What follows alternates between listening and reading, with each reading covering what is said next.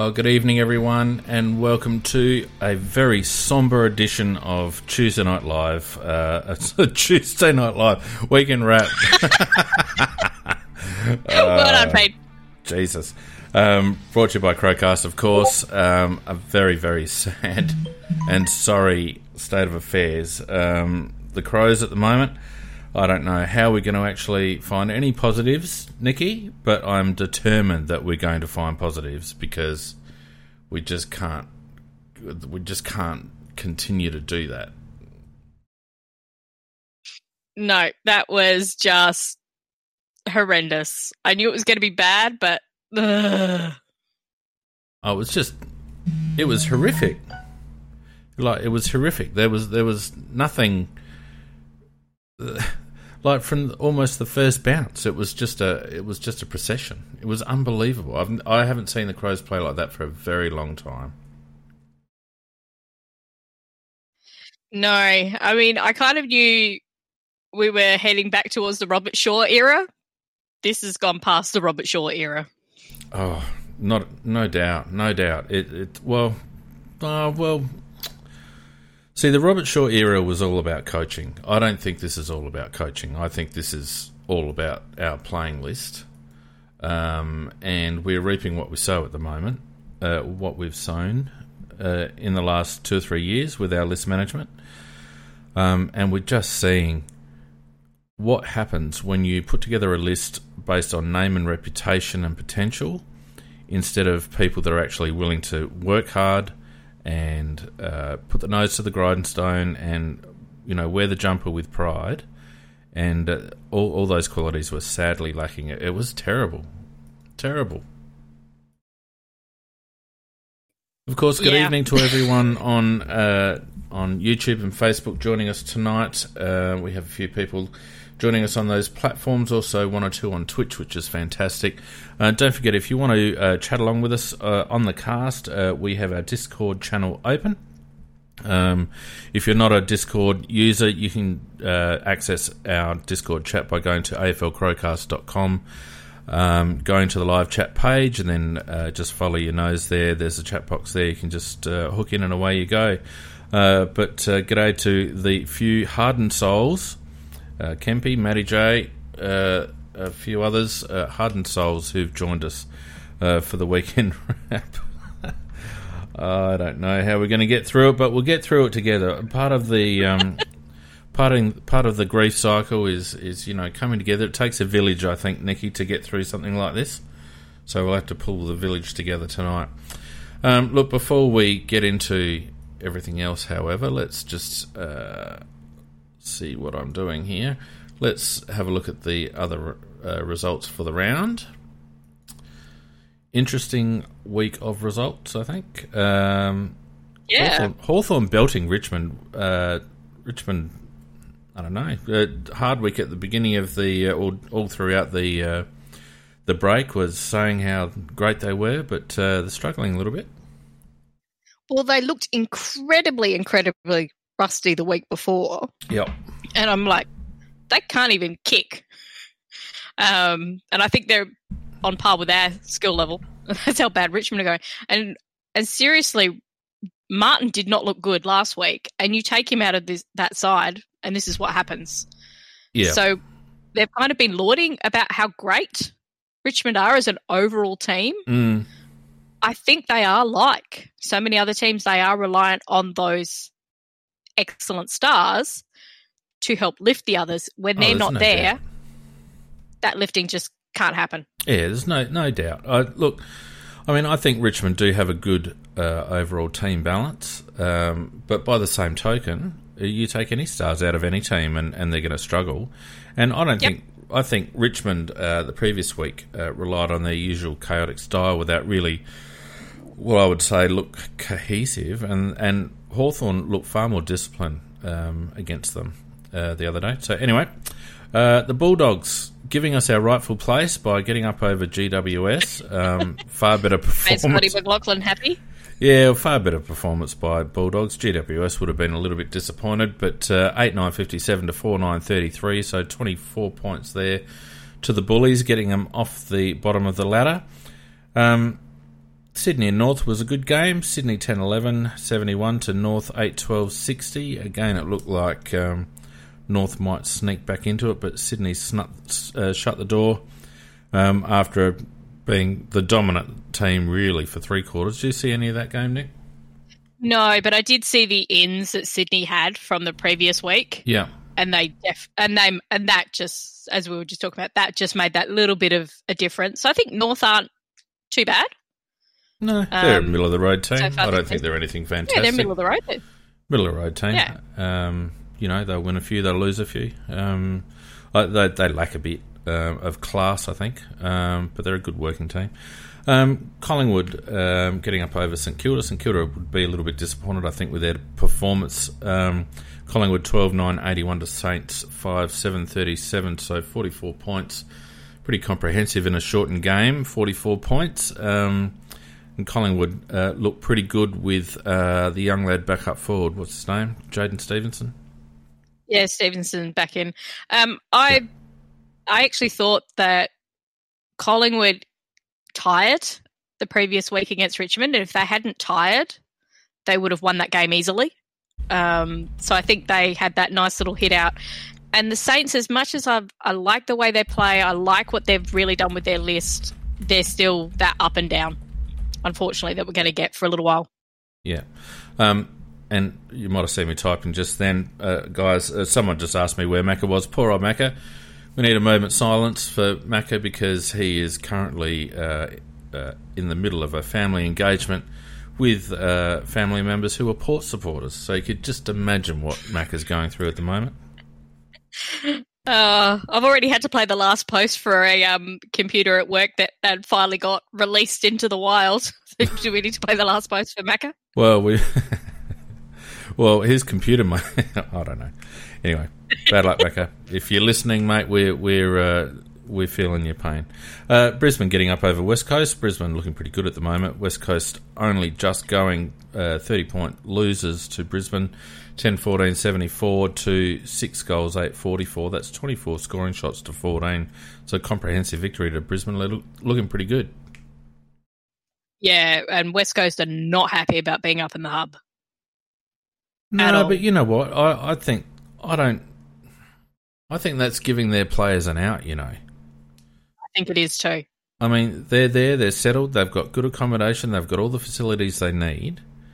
Yes, it's not a home ground, but by the same token, there's no real crowd atmosphere or anything like that. West Coast are a good team, they're mature.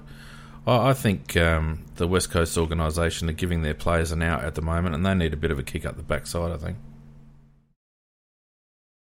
Right. And the Carlton-Geelong game was pretty entertaining. Carlton 12-7, 79, just hanging on with Geelong coming home with a wet sail, 11-11, 77. Expat Crow making a nice little saving tackle towards the end there and saving Carlton from what would have been a disappointing defeat. But they hung in and won by 2 points down at Alphabet Stadium, which isn't a bad result for Carlton. That was actually a bloody good result down there, what we were talking about last week. It's a bloody hard ground to win at. Yeah, absolutely. But it's very interesting that there was a serve from Clarkson the week before that actually said Geelong aren't that good. Yeah, well, that's right. But I think we've been saying that about Geelong now for the last 3 or 4 years, and I think they've plugged a few gaps and kept themselves relevant. Yes. But really, I mean, they're not fantastic. G'day to Jay McInvardy, who were later rivals, bit tardy, but we'll let you off, guys. So, welcome to the chat. That was still crying. Yeah. Hey, so we get to the table and we see Collingwood on top with 2 wins from 3 games. The Power, what's going on with the Power at the moment? I haven't seen the score in the last 5 minutes. Hasn't it started? Are you sure it hasn't started yet? It's a 7:40 game, I think. Oh, is it? They pushed it back. I thought they might have brought it up because of the other one. Back. Yeah, okay. Never mind.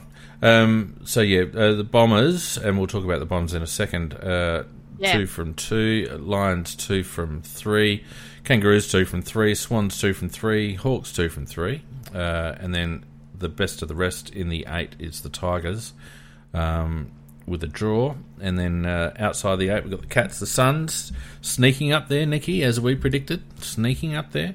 Yep. The Saints, the Giants, the Blues, the Demons, the Eagles, the Bulldogs, and pending a couple of results, the Dockers and Adelaide. Now, I think it is the first time, correct me if I'm wrong, the first time since round 4, 2004, that we've been on the bottom. How's that? Wouldn't have a clue, but you're probably right. Round 4, 2004, I am pretty sure. I'm sure someone in the chat will verify that for me, Vardy Magic. Thank you. Do I just need to call you Bruce? But, you know, it's... I don't think anyone could have foreseen exactly how badly we lost and how badly we would play. We were an absolute rabble. Gold Coast getting up 12-10-82 to Adelaide 4 goals, 5-29, and even that score really flattered us because for a while there it was looking like we might actually record our lowest ever score, which was 3 goals 4 in Craigie's last game. Oh, God. There's some horrible memories. Yeah, so we managed to sneak a few in towards the end there and make it, I wouldn't say respectable, but at least, knock off a couple of milestones. So 53 points at the Gold Coast. There is no doubt, Nikki, that Gold Coast entered that game with a sniff of blood. They were up and about. They should have been the Sharks. They were the Gold Coast Sharks. Yeah. They sniffed that little bit of blood in the water and went in for the kill. Yep, and good on them. Good coaching, and it shows a good mindset by Gold Coast, a young team that they could see an opposition that they'd never beaten before. The only team that they hadn't beaten before. They saw an opportunity to knock that monkey off their back. And boy, did they absolutely slaughter us in the first quarter. Absolutely slaughtered us. I think, what did we have? 3 inside 50s for the quarter or something like that? And that was towards the end. Yeah. And it all started, we won the toss. And why did Sloane kick that way? Where we're kicking into the sun. It was stupid. We should have kicked the other way. I get that, Nick, but I don't think it would have made one scrap of difference because the sun didn't stop Brad Crouch, Rory Sloane, Matt Crouch, and all those blokes getting their hands on the agate. We were something like 12 clearances to what was it? Yeah. I'll get to stats in a minute. But the clearance numbers in the first quarter were horrific. The contested ball numbers in the first quarter were horrific. They absolutely blanketed at us from the first bounce when Ryan Witts went into Riley O'Brien at the first bounce and absolutely smashed him. They showed their intent and they didn't let up all day. Jared Witts, sorry, that was. Oh, they knew he was the one from last week that they had to try and nullify, and you could see they very much went after Rob to hold him down. I think there was some umpiring boo-boos about that, but I don't know. You're right. There was some very, very obvious coaching plans put in place, and the Gold Coast players are willing to stick to those plans and actually adhere to those plans. And we have players that just go, "Huh?" Well, let's have a look at some stats, Nikki. And I've managed to actually get my shit together, even though it ended up being a later game than I expected, and put some stats together. So. Some little graphs together, my favourite little toy. So let's have a look here. Let's start with contested possession, shall we? Contested possession. We were minus 15 in contested ball about 10 minutes into the first quarter. I mean, the minus 15 in contested ball after putting in a woeful performance the week before against Port Adelaide. And obviously the team was given a mandate to redeem themselves. There were minimum changes. There was just one forced change with Miller coming out and young Hamill coming in for his first game. So the senior players and the team in general were given a mandate to redeem themselves after that loss to Port Adelaide. And all they could come up with was by 15 minutes in the first quarter, they were almost 20 contested possessions down. If we have a look at clearances, we were minus 11 clearances. I mean, they're just shocking numbers for a team that is coming out to redeem themselves. How do you explain that? Lack of desire. Pure and simple. Is it lack of desire? I think for some of the players, yes. There's a couple of young ones that you could see were still trying their guts out. But what we saw last week was there was a lack of that two-way running. Oh, there was that definitely. lack of covering the space, and they were flat-footed. Yeah. They're being reactive. And to me, when you go into that shell and you're reactive, you're tired, you don't really want to be there, that's when that happens. Yeah. Look, they're very reactive. There's no doubt about that.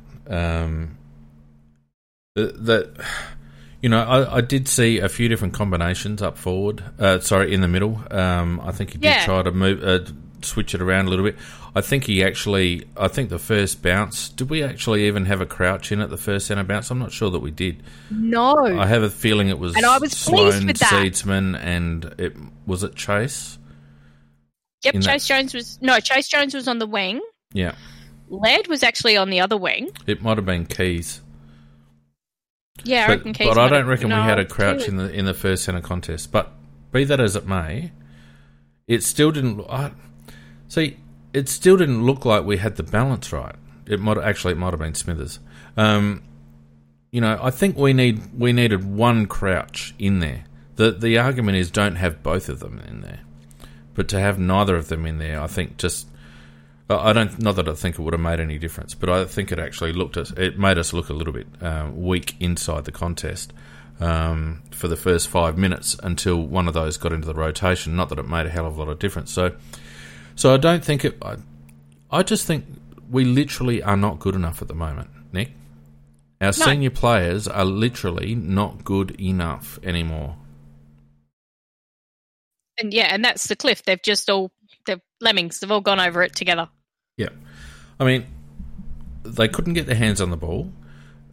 They continued. And they did. Was fumbles. Yeah, not only is it fumbles, but when they do actually get the ball in defence, there's no creativity, there's no run. I haven't seen us actually in the corridor for like 6 months. I think they've forgotten that there's actually a bit of the ground in the middle that they're allowed to use. Because, unless your name's Will Hamill. Well, yes, but I mean, we're talking in general at the moment. It just seems to me that there is a lack of urgency to make space, a lack of urgency to move the ball quickly, and a huge lack of confidence. They are devoid of confidence. But the thing when you're playing with a lack of confidence is you've got to make your own luck. And I didn't see any of those guys try to make their own luck, try to be adventurous. Young Hamill, you mentioned, was very good, tried to move the play on. But aside from that, out of our defence, there was just no aggressive movement of the ball whatsoever. There was no imagination. There was no effort to run to space to create options.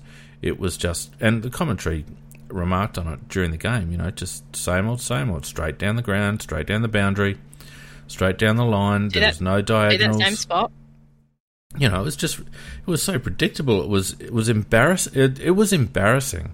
If I was those players walking, I mean, I would have been pretty annoyed after the Port game, but I would have been dead set embarrassed after the Gold Coast game. And that's not taking any away from Gold Coast, but we were horrible. Mm-hmm. And that's the weekend wrap. Short, sharp, and tarnished. It's not shiny. It's very tarnished. God. I mean, look, it's hard to find. And like, if we run through the stats, and I'm trying to do it off the bloody graph here, we got actually towed up in disposals. I mean, I think it was minus. What was it last week? Minus 100 and something versus Port. Well, we were minus 70 again against Gold Coast. We were minus 32 in marks. You know, we're... Hang on. Get it together. We were shit. in tackles, in tackles we were... What's that? Almost minus 20 in tackles. You know, Riley O'Brien didn't have the same influence this week that he did last, although he did end up winning he ended up winning the hit-out count. But around the ground was where... But he still tried. Well, he did try. He tried. Yeah. And that's what we love from Rob. I mean, that bit in the first quarter where he got outmarked or whatever, but and he's ended up on the ground, but he's come back up. He you know, has actually come straight back up again and managed to actually get a smother. But they still managed to get it forward. It was just one of those games that would do something that actually seemed to be slightly positive, and then the ball would just end up in their hands again. It's like, oh, great. Here we go. Minus 26 in inside 50s, Nikki. Oh. Minus 26. Yeah, you're never, ever going to be in a game when it's like that. No, of course you're not. Of course you're not. It's you're not competitive when you're throwing up those sort of numbers.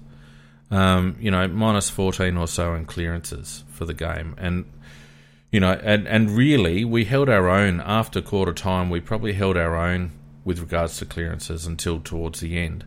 But it was that first quarter that Gold Coast just set the scene for such a dominant display, and really our boys just didn't recover. You know, we never actually got ourselves back into the game, and I'm going to be very interested to see how Matthew Nicks handles this, because those players are shot, basically. Yeah. Absolutely shot. And there needs to be changes now. He said he didn't make the changes just to see, you know, give them a chance to redeem. Well, and we actually got a positive with Atkins. That sling tackle was very interesting from Ellis. No, let's not wish injuries on people, but it does create an opportunity. Injuries, but it was like, we actually do think he's part of the problem. Absolutely. Absolutely. He had to be, so he's off the ground. So we're actually seeing what our team and what that kind of mix is going to look like without him in there. Because even though they talk about putting him into the midfield because we need speed, he's not fast. He's actually still a slow player. Oh, yeah. And quite honestly, I think this was a good thing up against Gold Coast, because what they've done is they actually have players that have speed. And anytime we tried to create space, they're with us because they're faster. Yeah. And so it goes back to that list management of, we've picked up these players. They're not quick, you know, but they're okay. Well, every other team's got okay players, but they've also got quick players. Can we have some quick players, please? I think above any other stat, the one that I've got up at the moment, Nikki, is the one that really tells a bit of a tale. So we lost the inside 50 count by whatever I said before. And yet 26. And yet Gold Coast won the tackles inside 50 count by 10. By 10. Yeah. So we hardly had it up forward. And yet Gold Coast defeated us in a key inside 50 stat by 10. It wasn't even close. Now, how does that happen? You know, I just don't understand it. I don't understand how you can rock up and be so insipid at a game that really should have been a 50-50. It should have been a 50-50 game. Anyway, let's run through some individuals, Nick. And we had the usual suspects picking up possessions that didn't mean anything. Rory Laird had 25 of the most meaningless possessions you'd ever wish to see. Brad Crouch has, and I know he copped a knock in the eye and that was pretty nasty, but even before then, 9 kicks, 13 handballs. He laid 6 tackles. He got, what did he get, 5 clearances. Did all right by the stats. But has he ever actually used the ball effectively in the whole time that he's been with the Adelaide Football Club? I think there was once, which is a highlight reel from the first season. Like, he had the ball that many times. What was his metres gained? 202. 202 metres gained from 25 posies. Matty Crouch, 19 posies, 185 metres gained. Matty Crouch is actually in the worst form of his career at the moment. Yeah. Like, I was watching them intently, and unfortunately this week I didn't have time because of the late game to actually put any videos together. But people, if they can put themselves through it, go back and watch our centre work, and it reflected exactly what we were saying last week, Nikki, that the Gold Coast boys, and Huey Greenwood in particular, that young Matt Rao, who's going to be an absolute star. He should have been ours.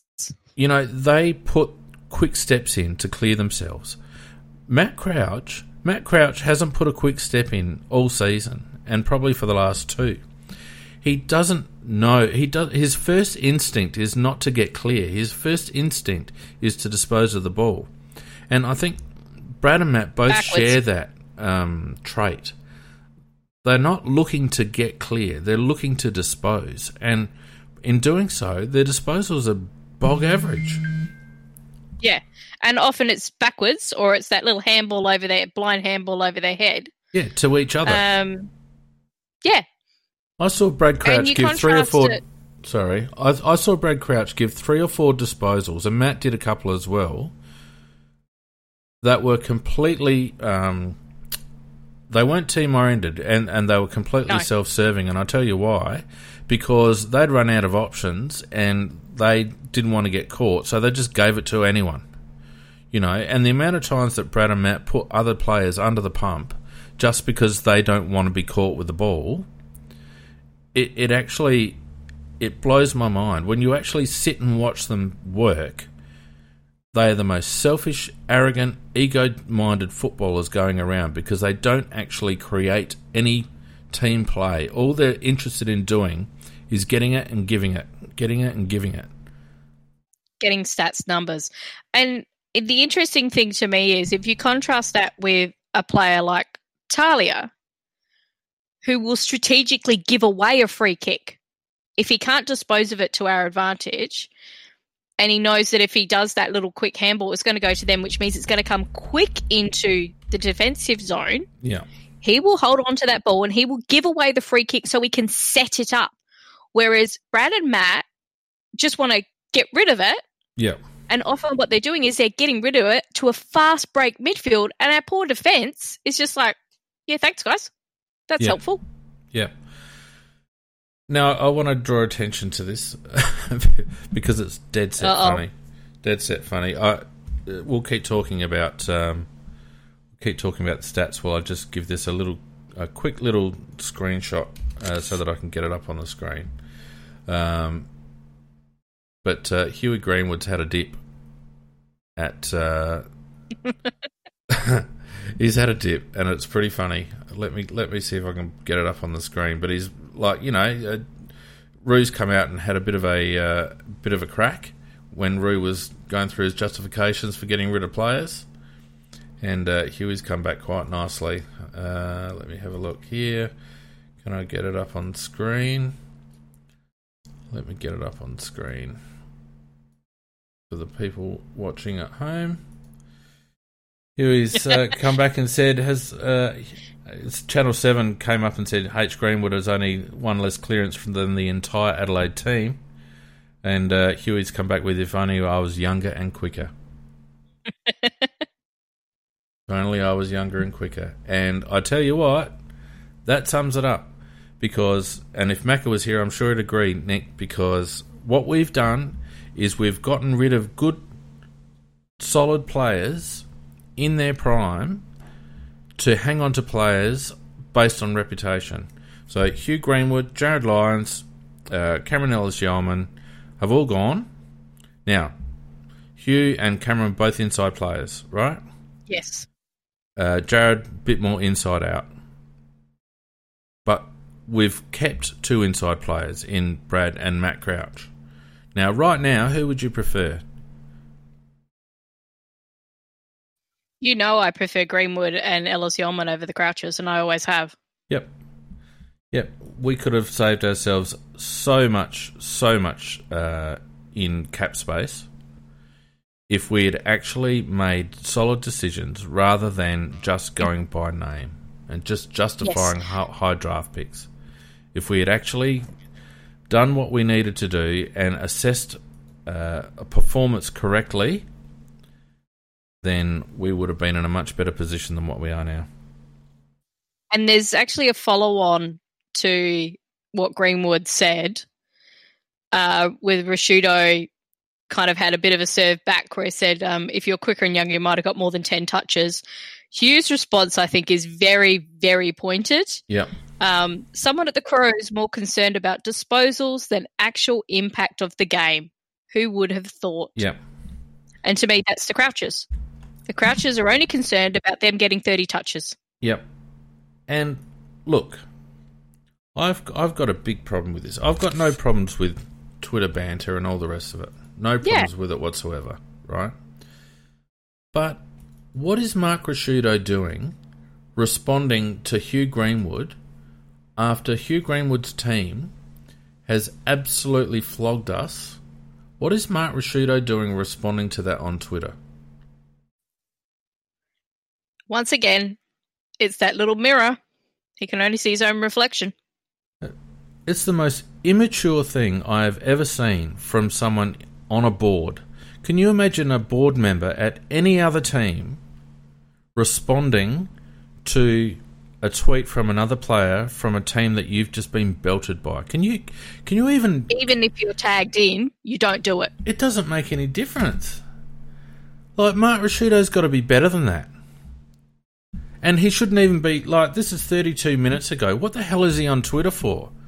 They should be sitting down working out what the hell has gone wrong with our club.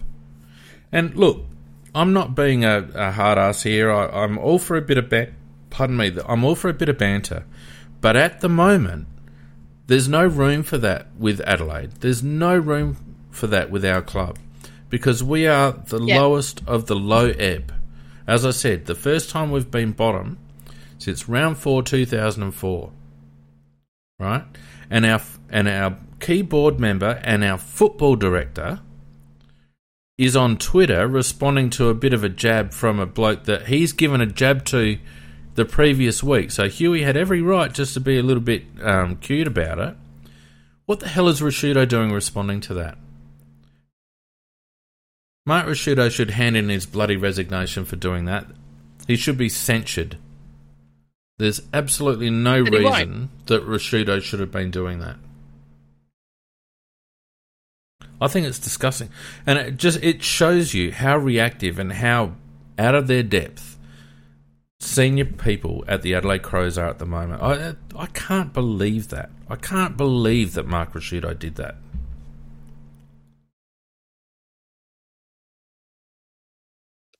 Yeah, it's completely and utterly not on.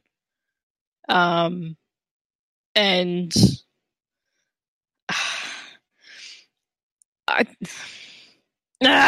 basically. Look,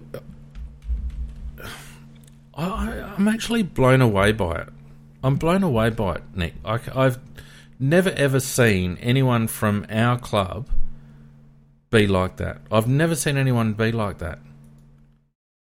Mark Rashudo, 2 weeks in a row now, has made himself look like an absolute entitled fool. Right? An absolute entitled fool. And this is the bloke that is supposedly going to steer us out of the wilderness. This is the bloke that's in charge of our entire football program. And he'll come on radio on Monday and he'll defend himself by saying, it was just a bit of fun, we're better than that, we're still mates and yada, yada, yada. Bullshit. Absolute bullshit. I bet you none of the sponsors want to hear that. What the sponsors want to hear and what the members that pledged all that money want to hear is how the club is actually going to get its ass off the bottom of the ladder and actually get some decent football back into this club. Not having little pot shots at past players on bloody Twitter. It's ridiculous. Anyway. I mean, the football department is a shambles, and it's a shambles from what he did. And quite honestly, he's put us in this position. He's the ultimate responsibility for those list management issues. He's the ultimate responsibility for bringing in people into our club that we've had to do excess payments to get rid of. He's the ultimate responsibility that the best coaches that were in our coaches box are now gone. He's that responsibility. He needs to get off the fucking radio and actually do his job. Yeah. And put some pride back in to that football department and actually give some support to Nix. Absolutely. And sit him down and go, you know what? If we're going to get these performances, get rid of those senior players. Yeah. But his company, his radio company, pays those senior players to be on every week. Yeah. Too bad. Get him out.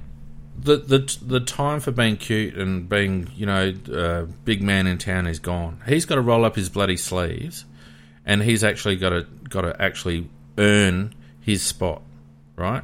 Because in the last, let's go back, in the last 12 months, he's been responsible for backing Brett Burton, who arguably killed the careers of a couple of players through bad injury management, and then almost killed the club by making stupid decisions when he was promoted to general manager, footy ops, right?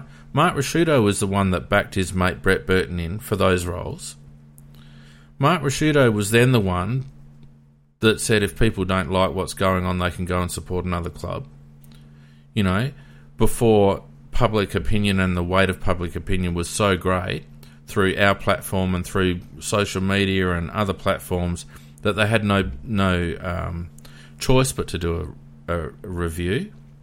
And then they had the arrogance to not actually shine the torch on themselves but redirect it to the footy operations. Now, did Mark Rasciuto, as the head of football operations, did he get reviewed, Nikki? I think he was able to say things, but he didn't get reviewed. He didn't get reviewed. He did not get reviewed. So he is the board-level director of football operations, and yet the mandate for Dunstall and Pavlik, which was to review the footy operations, didn't include the bloke that is actually in charge of it at board level. Does that make any sense? I mean, let's forget about the fact that the review should have looked at the executive anyway. But how does the director of football operations escape review from the review of the football operations? How does that actually work? How does he absolve himself of that? That's just blind arrogance, surely. Yeah, that he can do whatever he damn well likes because, if we don't like it, we go support another club. And yeah, I'm sorry, Mark, but fuck off.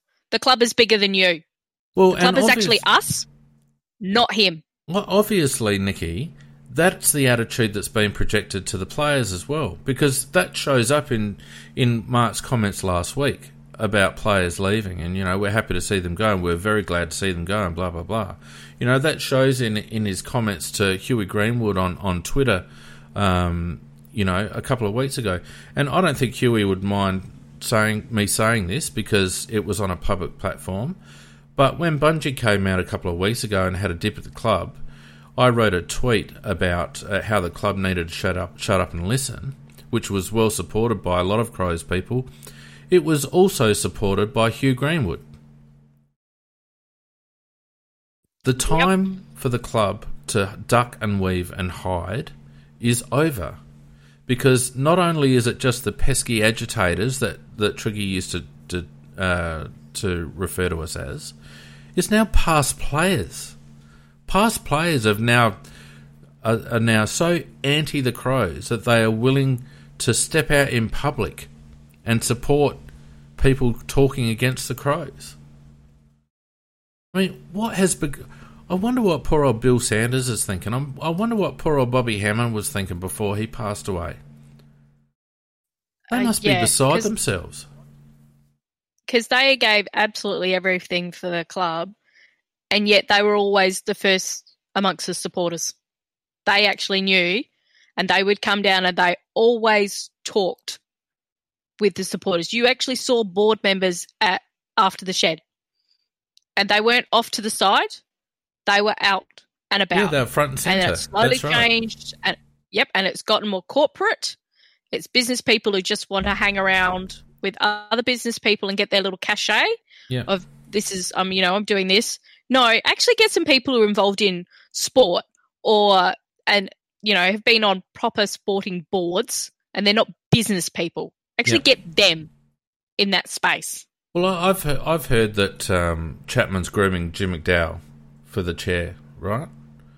Have you ever heard Jim McDowell speak? No. About the Crows? Have you ever seen him have anything public to say or do about the Crows? He just bloody rocks up to a board meeting and they sit there with their bloody, their lattes, and they enjoy the fact that they're on the board of the biggest ticket in town. I've never heard of these people. It's not going to be the biggest ticket. It's not going to be the biggest ticket in town. And I know that we've strayed away from stats tonight, and we're talking about the bigger picture. But I mean, we can keep going on with stats in a minute. But that little Twitter exchange with Mark Ricciuto and Hugh Greenwood, and Cam Ellis-Yolmen joined in as well with a little snide gif as well. That really just it just really annoyed me. Someone's come up with CY's put in a tennis gif. Someone's commented Betts is so good, and Ellis-Yolmen's come back with without a doubt. I mean, these are people that are obviously very disaffected by what occurred to them at the club. Yeah. And, Roo can turn around and say it was money or this or that or the other, but I can tell you right now that those boys would still be at the club and still playing with heart and soul for the club if the club bloody treated them right. It doesn't matter what Mark Ricciuto says. I don't actually trust anything that Mark says anymore. Well, when he's talking about Cam was on an absolute bloody pittance at Adelaide. Yeah, because they took advantage of him. Yes, absolutely took advantage of him. And then, of course, Noble knew about that. And he knew that he's good. And he knew that he's great depth for Brisbane, even though they've got other players like it. And they offered him a very decent amount to get him up there. But do you know what they did, though? Do you know what they did, though? They when he did his knee, they dropped him back to the rookie list. Yep, kept him on the rookie list. Yeah, but when he recovered and had that string of games where he was dominating and we were winning, while him and Huey Greenwood were holding up the middle midfield, they didn't promote him off the rookie list. They just kept paying him that pittance. I mean, it's because they can save the money. If you're going to treat your players like that, Nick, what do you think they're going to do? I've been thinking about this during the week, and it's been a hot topic on Big Footy, but we've lost blokes like Dangerfield and McGovern, and earlier on it was Gunston, and, we've lost Bock and Davis and all these people.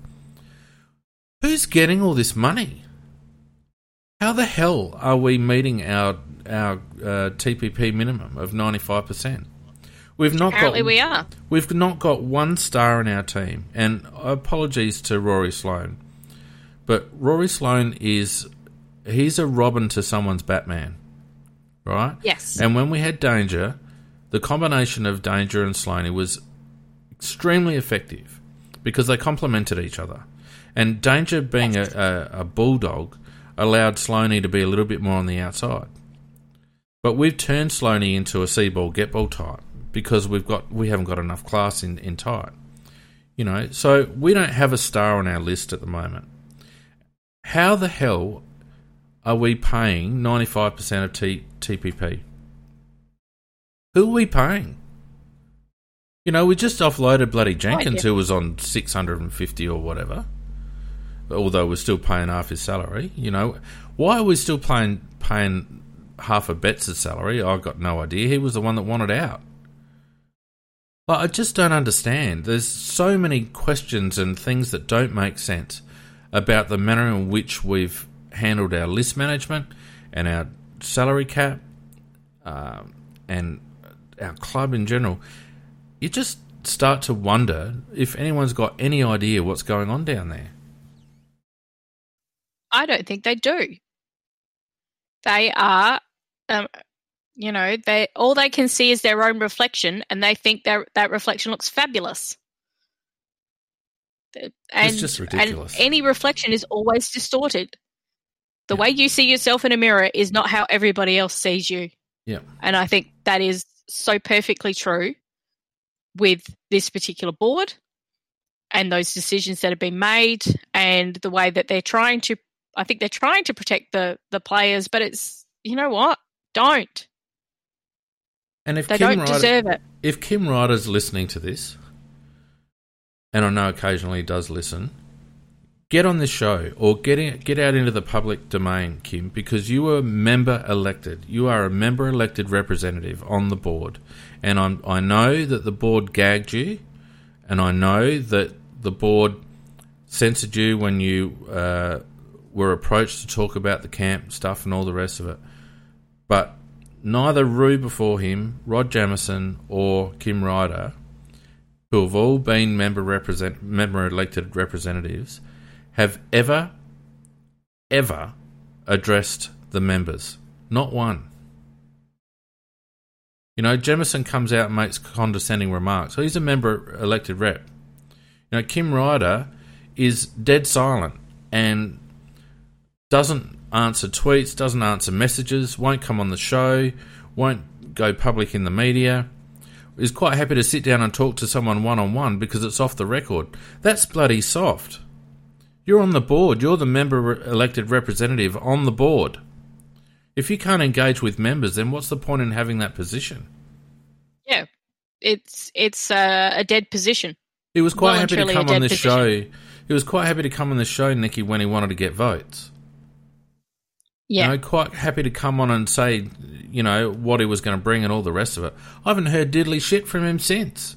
And this is no disrespect to Kim as an individual. I don't know him as an individual. This is a commentary on Kim as a member-elected board representative. I have not heard from him since. We've had scandal after scandal, crisis after crisis.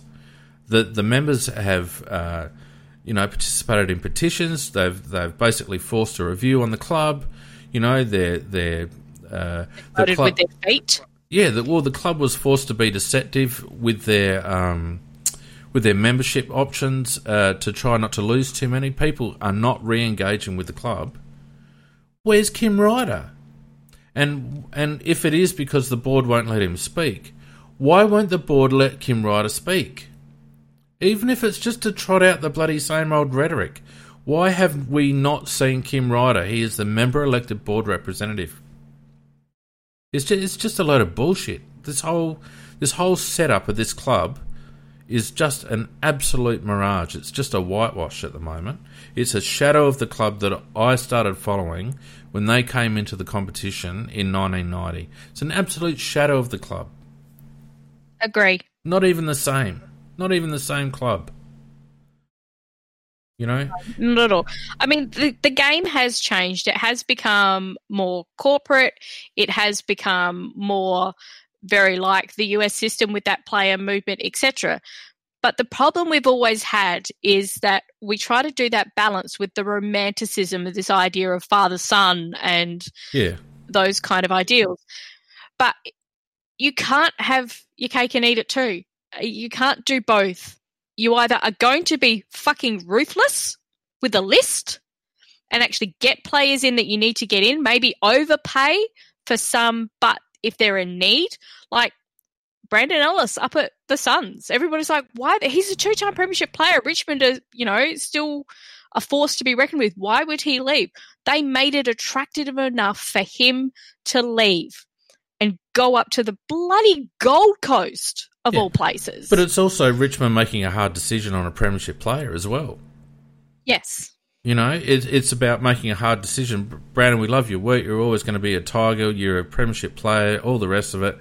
We don't think you're part of the next 2 or 3 years. If you want to extend your career, there's, you know, if there's an offer on the table, take it. You know, it's about making hard decisions, Nick, and it's about actually being what Phil Walsh said, being an authentic football club. There's not a shred of authenticity about the way the Crows are going about it at the moment. Not one shred. And, you know, we'll get back to the players in a minute. I want to keep ranting on about this because we're going to have plenty of opportunities. And I really do want to try and keep the podcast as positive as possible and focus on the new kids that are coming up and all the rest of it.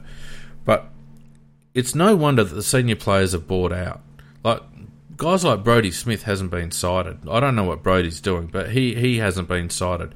I wouldn't mind betting that Brodie Smith tries to ask for a trade at the end of this season, because I think he's gone, and I think Brodie Smith wants to play in a premiership.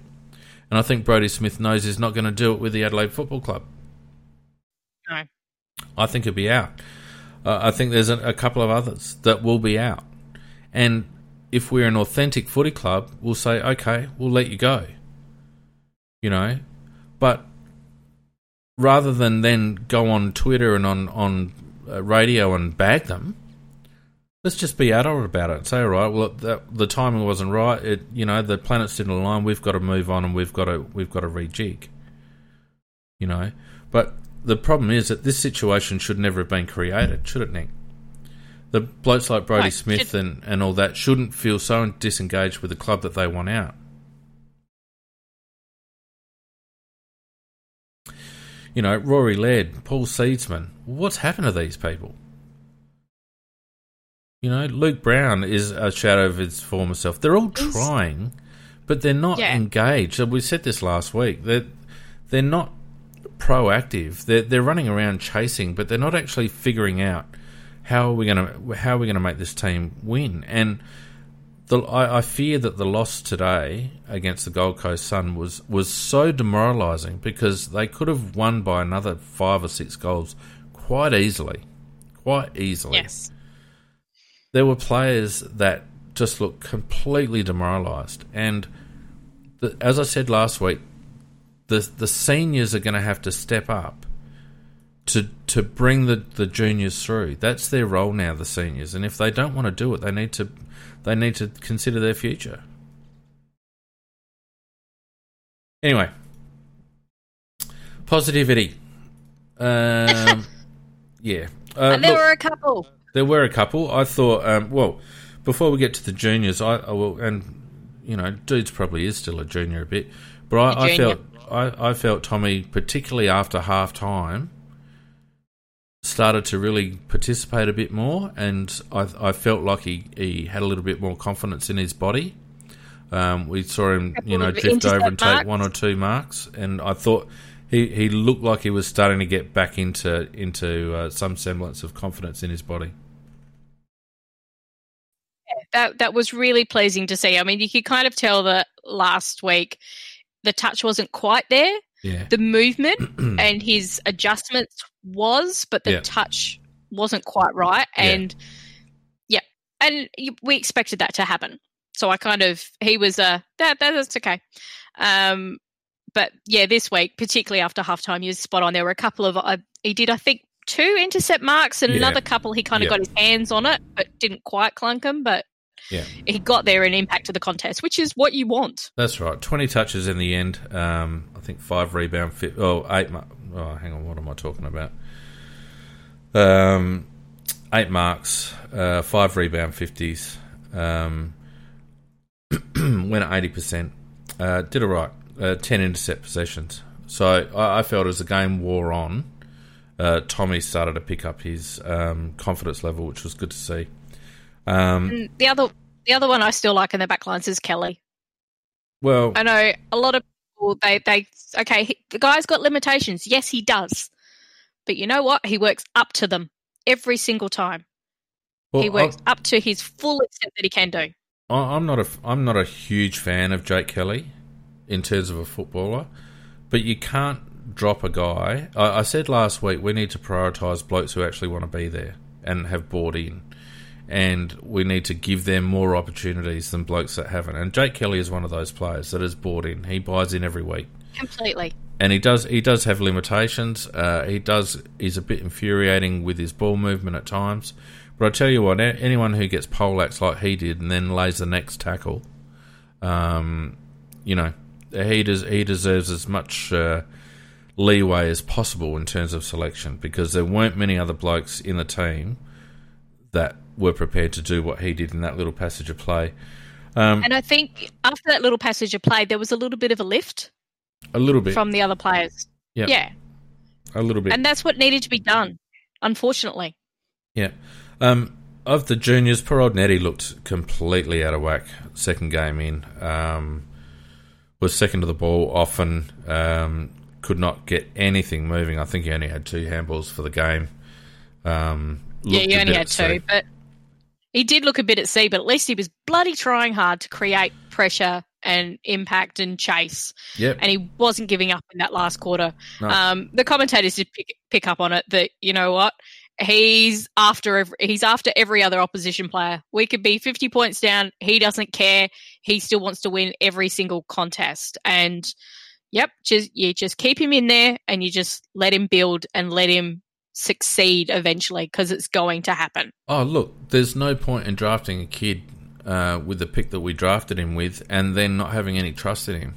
We've got to keep him in and we've got to give him opportunities. We cannot continue to treat these high draft pick players as if they were fringe.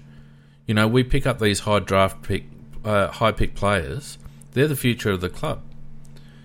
You know, and it's the reason we're in the position we're at the moment is because we haven't given Jones and Gallucci and those types enough opportunities. So Ned's got to stay in. Ned's got to continue to play in position. And I would think that in order for us to get value out of Ned McHenry, we need to drop Lockie Murphy, because there's no room for 2. Yeah. And Lockie Murphy, I've said it for as long as I can remember, he's the best at looking as busy as possible without getting any results. No one will ever question Lockie Murphy's endeavour, but unfortunately... And why the hell are we playing him at full forward? Well, we just don't get the output from him, and if we need a player to play in his role and rotate through full forward, then he's not the guy. No. You know, our forward line has been starved of opportunities, so we can't be critical. But it's time for Tom Lynch to make way for Ben Davis, and I think it's time that we put Shane McAdam in for Lockie Murphy. I don't think... Yes, please. I don't think we need Murphy in the team because he gives us nothing, right? We've got Crocker there who can apply a little bit of pressure up forward and be a bit of a physical presence. We've got Fogarty up forward who can do the same. We don't need Lockie Murphy, particularly if his role includes getting balls bombed on his head. The problem with Lockie is he's a small bloke playing like a big bloke. And we don't need that. We need a big bloke playing like a big bloke and a small bloke playing like a small bloke. So Nettie stays in for mine. Lockie goes out. Good honest player, Lockie, but I think he's fringed. Yeah. You know, Fisher Mackesy. It was looking pretty rugged for Fish early. It was, but for me, he was pushing him out wide. Yeah, he was actually forcing him. He wasn't giving him the corridor, so he was doing as a defender. If you have to give up a mark, you give up the mark on the boundary line over there. Yeah, but it was looking pretty rugged. It still wasn't good, but I feared he for kept at it. Yeah, he did, and he did. That's exactly right. And he started to beat him. You know, he did beat him to a few contests. I think he played him a little bit differently. I think Tommy Dudo was giving him some tips, which was great. Yeah. You know, and look, to be honest with you, Gold Coast had so much of the ball in the first half that, you know, it's a forward's dream, especially if you're built like Ben King. You know, it's a defender's nightmare. So, look, he did persevere, and he's another one. He's a number 1 draft pick last year. We just play him. Just play him, you know, and he'll learn every week. And this is where that's what they're doing. Yeah, but this is where the senior blokes like Talia, who I don't see spending a lot of time talking to Fisher Mackesy. And Tommy Duday, who I did see spending a bit of time talking to Fish today, they need to get around the kid. Get around the kid because they need to keep his head up while he's learning. I mean, Talia does. Talia is very much mentoring, but I think in this particular game, the Suns, once again, really clever coaching, were making sure that Day was always well up the ground, and Talia had to be on him. He couldn't drop back and help. He couldn't drop back and give advice. So they actually took away his security blanket. Surely Day was a better... And Talia's not a good up-the-ground player. No, but surely Day was a better... Surely Day was a better matchup for Mackesy anyway.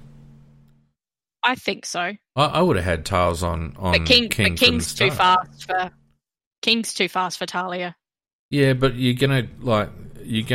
Talia's gonna break even 1-on-1.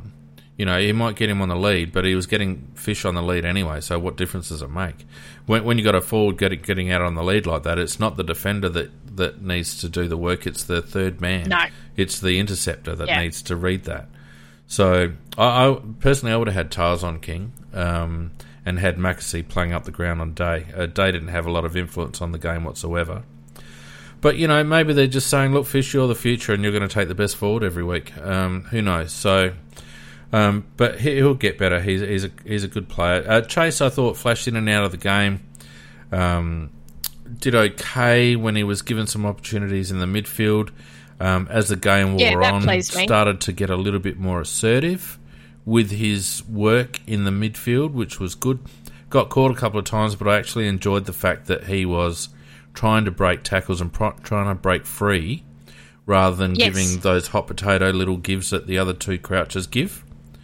And he did that a couple of times. Yep. And he actually did manage to break the tackles, and then he might eventually get caught because he had nothing else to give it to. Yep. So I didn't mind Chase going, and then he's another one. I think, you know, we picked him as a midfielder. We need to play him. Play him first rotation every week. Chase Jones, first rotation midfield. You know, just he offers something. You know, and there was so many raps on him. I mean, I didn't know a lot about Chase before he came to the club, but there were so many raps on him and his ability to get, to explode out of congestion, not dissimilar to a Patrick. But we haven't given him the opportunity, so we need to see him. To do that, yeah. Will Hamill, Sorry, go on.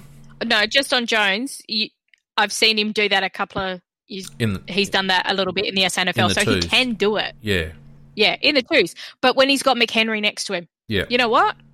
Why won't they actually bloody put McHenry in the centre with Rob? Because they actually know how to rove to Rob's tap because they've played with him for how many games in the SNFL? Well, they could do worse, Nick, than what they're currently serving up. I don't want to see Seadsman in the middle anymore. He's not... I mean, we were using him to tag on Rao. Yeah, because we didn't need any outside run. Bloody Paul Seadsman isn't a freaking tagger, for God's sake. Will Hamill, I thought, had a good debut. Didn't do a huge amount, but what he did do, I thought he showed intent to actually to try and be aggressive with his ball movement, to play on. A couple of times he probably overdid it, but you're never going to bag a kid for trying to be proactive and backing himself in, and I thought he looked like someone who could really hold down a running halfback position in the future. Definitely, and what I also liked was not only was he doing that, trying to break and create the run, and he's doing it straight away, which makes your forwards actually move. Because, oh shit, the ball needs to come and I actually need to do something. Also catches he's also got a really good defensive... out of position. Only about that. Yeah, it's the whole point. But a lot of it, that work of him actually getting the ball was a good defensive action. Yeah. No, I didn't mind his work. Benny Crocker flashed in and out of it. He's probably going to have to produce a little bit more in order to stave off the couple of mid-forwards that we've got in the twos, I think. Benny Keys wasn't overly impressed, even though he kicked a goal. I thought Benny Keys is a trier. I just don't think he's got a place in our midfield. No, unfortunately. You know, I think he's very good depth, But Yes. But what we need is a little bit of silk and a little bit of finesse and a little bit of speed, and Ben doesn't bring that to the table. So I think he's very much back up to the Crouch boys. That's my opinion. And at the moment, I'd actually prefer him in there instead of the Crouch boys. Well, you know, you're not going to miss out on anything. As I mentioned before, we had some possession winners that didn't really have a lot of influence on the game. So those juniors, I didn't think that they were terrible. I thought Riley O'Brien battled hard. Certainly didn't have the dominance around the ground that it did the week before, but still showed a willingness to work hard and to push back very deep in order to help out in defence, and often is the one to recover first. You know, you'll see Rob go out for a mark, and then he's on the deck recovering. So, you know, he's certainly bought in, and you can never question. There's a lot of players who, when they get knocked to the ground, lie there for a while. Yeah. Think about it. Yeah. We've got half a team of ball watchers, half a team of flat-footed ball watchers. They're not proactive. I was going to say flat-footed. They don't bounce up. They don't remain engaged in the game. They're too easily knocked off the ball and knocked out of the play. So always got to be moving. You don't stand still. You know, so it's a bit of a dilemma for Nix, because if you have a whole team of rookies, you are throwing lambs to the slaughter. So he has to be a little bit careful about how he manipulates this team. But I would imagine that that having, as I said before, having given them the mandate to atone, and they really didn't atone at all. You know, one of the two Crouch boys, and I'm leaning towards Matt at the moment. One of the two Crouch boys needs to have a sit down, I believe. I think Tommy Lynch needs to have a sit down. Agree. And I think Taylor Walker needs to have a sit down. Maybe for good, Taylor Walker needs to have a sit down. And we need to bring in a couple more youngsters. I think we need to see what Ben Davis and Shane McAdam can offer up forward. So Lockie Murphy probably needs to have a rest. And then there's Himmelberg and Frampton. Well, you know, maybe it's time with our young tools. Maybe it's time we actually carry a tool on the bench, Nick. Yeah. You know, just carry that tool to do the backup for Rob. Yeah. But and to also sometimes forward. Occasionally, and to change a different mix up forward. Yeah. And you and I are both actual quite big fans of Himmelberg in terms of his ability to create space. Yeah. Look, so his training track might not be good, but just bloody put him in the team and give him a go. Well, you know, that's what we've got to do. He's a big lad, and he needs time, and I think a few people have been put off because he misses a lot of marks. But again, if you're going to have the kid on your list, you may as well play him. You may as well at least see what he can give you. Give him 4 or 5 games. You know, I also think that we need to get young Scholl into the team. I'd love to see. Yeah. I'd love to see Gallucci back in the team if he's with it mentally, to see what he can bring. Miles Paholke is another one, but we can't bring all these kids in. So the two out of the midfield that I would take out of the rotation at the moment is Seedsman and Matt Crouch. So I've got some room there. You know, and we're probably going to have Atkins out for a while. And Atkins so that actually does open up. That opens up a spot on the wing. Exactly where right. we could play Scholl. Yep, exactly right. So, you know, I think Nix has given him time, or given him the opportunity, and now I think he needs to swing the axe. And if we don't see the axe swung after that performance, then I think we can be pretty certain that this is going to be a very, very long and arduous rebuild that will probably take longer than the tenure of 1 or 2 people at the Adelaide Crows, maybe including the coach. Yeah, unfortunately. And I think if we don't see the axe be swung, it could also be that I would look at it as people above the coach are interfering. Well, that's a possibility as well. It's a possibility. You know, We've suspected, haven't we, Nick? Yes. That our coaches have never been fully embraced and supported. Mm. And that's the problem. Yes.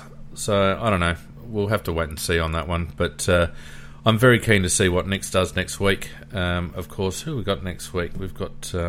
Brisbane, which is going to be a massive challenge. It's going to be a massacre. Well, on current form, absolutely, it's going to be a massacre. You fail to see how you can fail to see how we win that game, let alone get close. Nope. It's going to be another painful watch. Yeah. So, look, the other thing that we need to quickly talk about is what's happening with Essendon and Connor. Yes. Connor McKenna testing positive. Footage come out today showing that he'd had a fair amount of contact with his teammates. So, to me, that means that Essendon sit out for 2 weeks, which is going to be very challenging for the AFL. Yeah, I mean, they've done the right thing straight away, but the problem is that, yes, there's all those contacts within the club and how long it will actually those symptoms will take to show up. Because we've seen that there's the 14-day quarantine of what we know as a standard, but we've seen around the world that they've actually traced it back to the contact. It can come up much later than that. Yeah, it's a bit arbitrary, isn't it? Yeah. Yeah. Oh, Freo are up on Port, by the way. Oh, that's good. Yeah, so that's going to be very interesting. Obviously, today's match was postponed, so they're going to have to slot that in at some stage. Obviously, Carlton was scheduled to play Essendon next week. So that, yes. You're starting to see the knock-on effect not only on Essendon, but also teams that were scheduled to play against Essendon. Melbourne are apparently fairly ropeable, but they can't do anything about it. No, well, and, eyes open, everyone knew there was a strong possibility with 700-odd players. There's a strong possibility that this is going to happen. Ironically... The smartest thing actually would have been for them to take all those Victorian teams out of Victoria. Well, to be honest with you, Nikki, the smartest thing would have been for Conor McGregor not to go back to Ireland. Go back to Ireland? Well, he went back to visit family, and then he came back and he went through the protocols and all the rest of it. And then after, I think it was a week or something, he tested positive. So, we've seen... Ireland is not good. No, we've seen in Australia that the majority of the new cases are from inbound traffic from overseas. Yes, and they all tend to are coming back through Melbourne because that's the only airport that you can actually take your pets back to. So people who are moving back permanently, bringing their pets, they can only go to Melbourne. And apologies, I meant McKenna, not McGregor. Yeah, and that's the problem with leaving those teams in Victoria with the number of cases they've been having, the fact that they had community transmission and they haven't been able to get it under control. The AFL should have taken off their VFL blinkers and actually created the hubs in Western Australia, South Australia, Northern Territory and Queensland. Yeah. But they can't get past the whole thing of we're the home of football. No, that's right. It made perfect sense. And not only from the point of view of eliminating or minimising the risk, but also we've got crowds in Queensland now. We've got crowds in Adelaide last week. We'd have crowds in WA. They could have had people at the football. Instead we've got these completely sterile games at Marvel and Alphabet and MCG, etc. It's complete nepotism by the Vics, as usual. And it was the Victorian players going, oh, it's going to be too hard. We don't want to leave our families. Yeah, how ridiculous. But it's okay for the WA and the SA teams to do that. Yeah. So I think there's a bit to play out on this one because I think it's a bit of a watching brief for the AFL at the moment, and obviously they're going to have to decide what to do with Essendon, what they're going to do in regards to testing those players that he came into contact with. They've tested the whole club, so that has happened. Yeah. And then they've supplied So it's actually the Victorian Department of Health that's taken over. Right. So everybody's been tested. They've done a deep clean of the club. They've checked the vision as well. Yep. And showed them, and because they've done a lot of tracking of all their players and their movements, so they've been tracking who he's come in contact with, not just the players but also the staff, which rooms in particular he was in. Yeah. So they've done all of that, and now they're actually having to start to do the community contract tracing for him. Yeah. Well, at this stage they're saying that it was actually contracted once he returned to Australia. That's what they think, even though to me it seems highly coincidental that he came from overseas. But Ireland has not been good. No, if it is community transmission, though, that means that Connor's basically broken protocol, because there's no way that he should have contracted the virus via community transmission if he was following protocols, as far as I can see. Precisely. Because he's supposed to be in quarantine for 14 days when he came back. And he'd only been out of quarantine, I think, a week. But often what that means by your quarantine, but other people in your house can come and go. So they could have brought it in. Yeah, but surely, under those circumstances, surely the VFL or the AFL would have mandated that Connor at least isolate separate from those types of people. I don't know. Anyway. Interesting times ahead. Interesting times ahead. You've had players who need to go and visit a party. Yeah, I know, because it's very important. Anyway, I think, Nikki, that we've done pretty well. We haven't... We've done enough. We've done enough. We've done more than they did.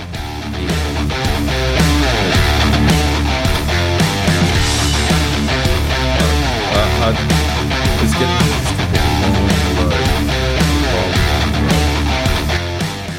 Anyway, I kind of think that was going to happen, but I thought there were going to be at least some little sparkles, but no. Yeah, I agree. Not really. I agree. Look, thank you to everyone who has joined us on Discord. It's been an interesting chat as always. Thanks to everyone who's joined us on Facebook and YouTube, and also on Twitch. We really appreciate your support on a Sunday night. Spread the Weekend Wrap word around your mates, your Crows loving mates, and we'll keep continuing to grow the listenership on a Sunday night. Don't forget you can support us on Patreon, patreon.com/AFL Crowcast. You can also hit the Patreon or PayPal donate buttons on AFLCrowcast.com. I forgot to actually put the Discord chat up during the game this week, but I think it would have made much difference. But if you feel so inclined, download the Discord app and get involved on the Crowcast channel on Discord. And that's it, Nick, I reckon. Yeah. Thanks for joining me. As I said in the chat, I love you bunch of masochists. Yeah, that's right. Thanks, everyone, and we will see you next Sunday at 7 with hopefully some better news. Good night. Yeah, night all. And find something fun and amusing to watch now, because we need it.